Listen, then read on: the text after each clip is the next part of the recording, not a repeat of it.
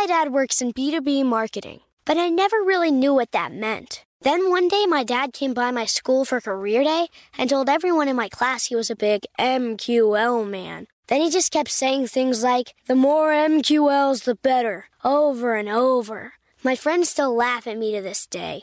I think it means marketing qualified lead. One thing's for sure, I'll be known as the MQL man's kid for the rest of my days. Why couldn't you just be a fireman or a lawyer? Why? You ruined my life, Dad.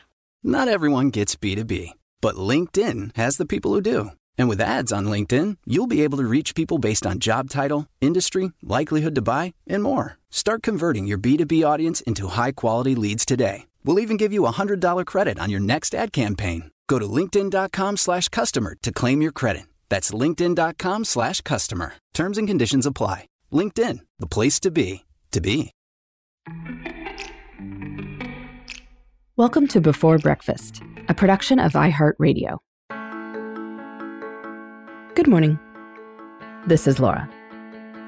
Welcome to the Before Breakfast podcast. Today's tip is to bank time.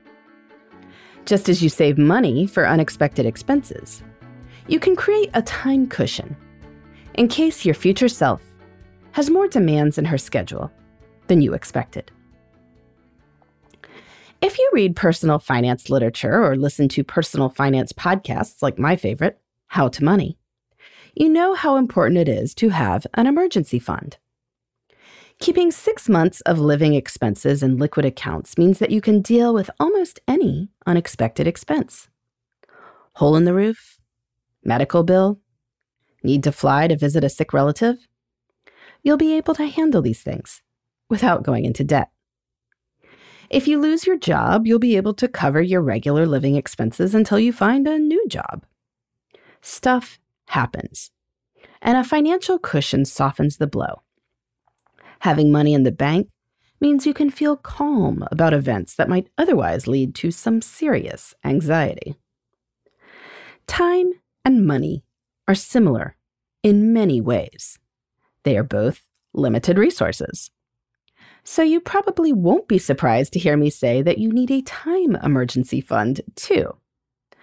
Of course, while money in the bank stays in the bank until you need it, banking time isn't quite so straightforward.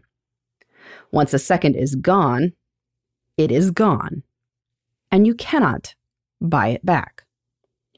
But it is possible to bank time in certain ways that can be helpful when you have future unexpected demands, like needing to cover for a sick colleague or take care of a sick kid, or if you need to deal with a burst pipe that requires you to schedule plumber's visits during the day. Or, the emergencies could be good things too, like an unexpected invitation that you'd like to accept.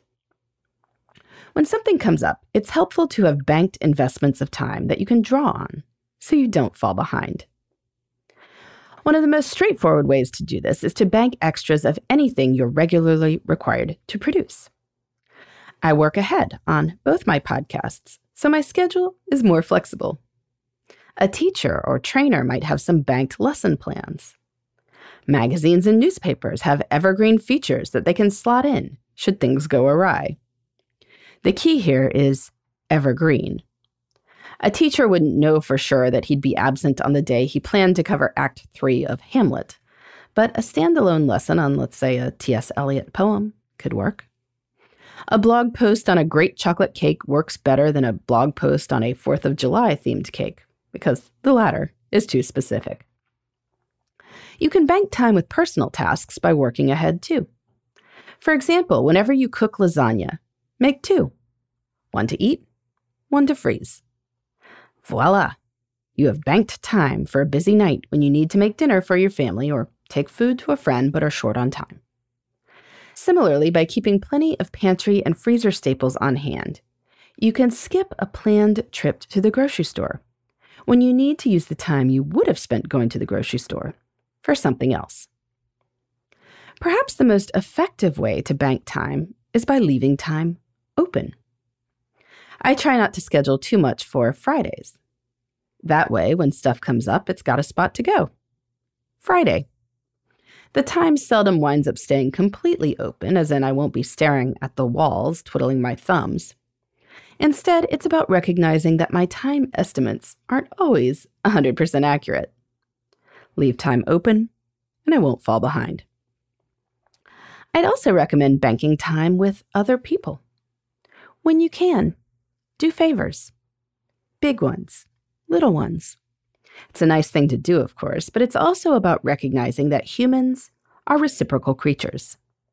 If you have helped your colleague out when he's swamped, he will happily help you out when you are swamped, too. How do you bank time to cope with unexpected demands on your schedule? You can let me know at laura@lauravanderkam.com. In the meantime, this is Laura. Thanks for listening. And here's to making the most of our time.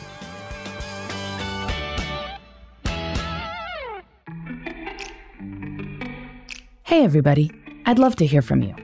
You can send me your tips, your questions, or anything else. Just connect with me on Twitter, Facebook, and Instagram at Before Breakfast Pod. That's BE4, then breakfast, POD. You can also shoot me an email at beforebreakfastpodcast@iheartmedia.com. That Before Breakfast is spelled out with all the letters. Thanks so much. I look forward to staying in touch.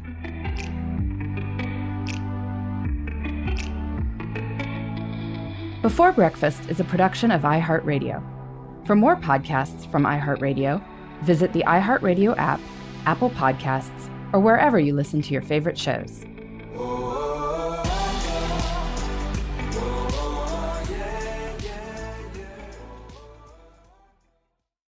Trinity School of Natural Health can help you be part of the fast-growing health and wellness industry. With an education that empowers communities, Trinity grads can change lives by applying natural health principles and techniques in holistic practices or stores selling nourishing health products. Offering 19 online programs that fit your busy schedule, you'll get training to help turn your passion into a career. Enroll today at trinityschool.org. That's trinityschool.org.